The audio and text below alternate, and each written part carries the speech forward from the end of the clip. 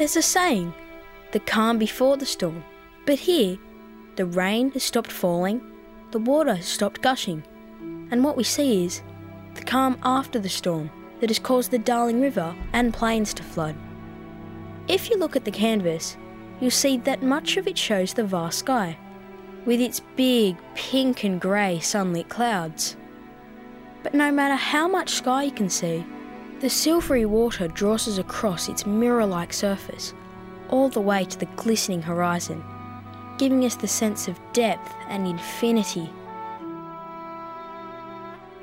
What colours can you see in the calm waters?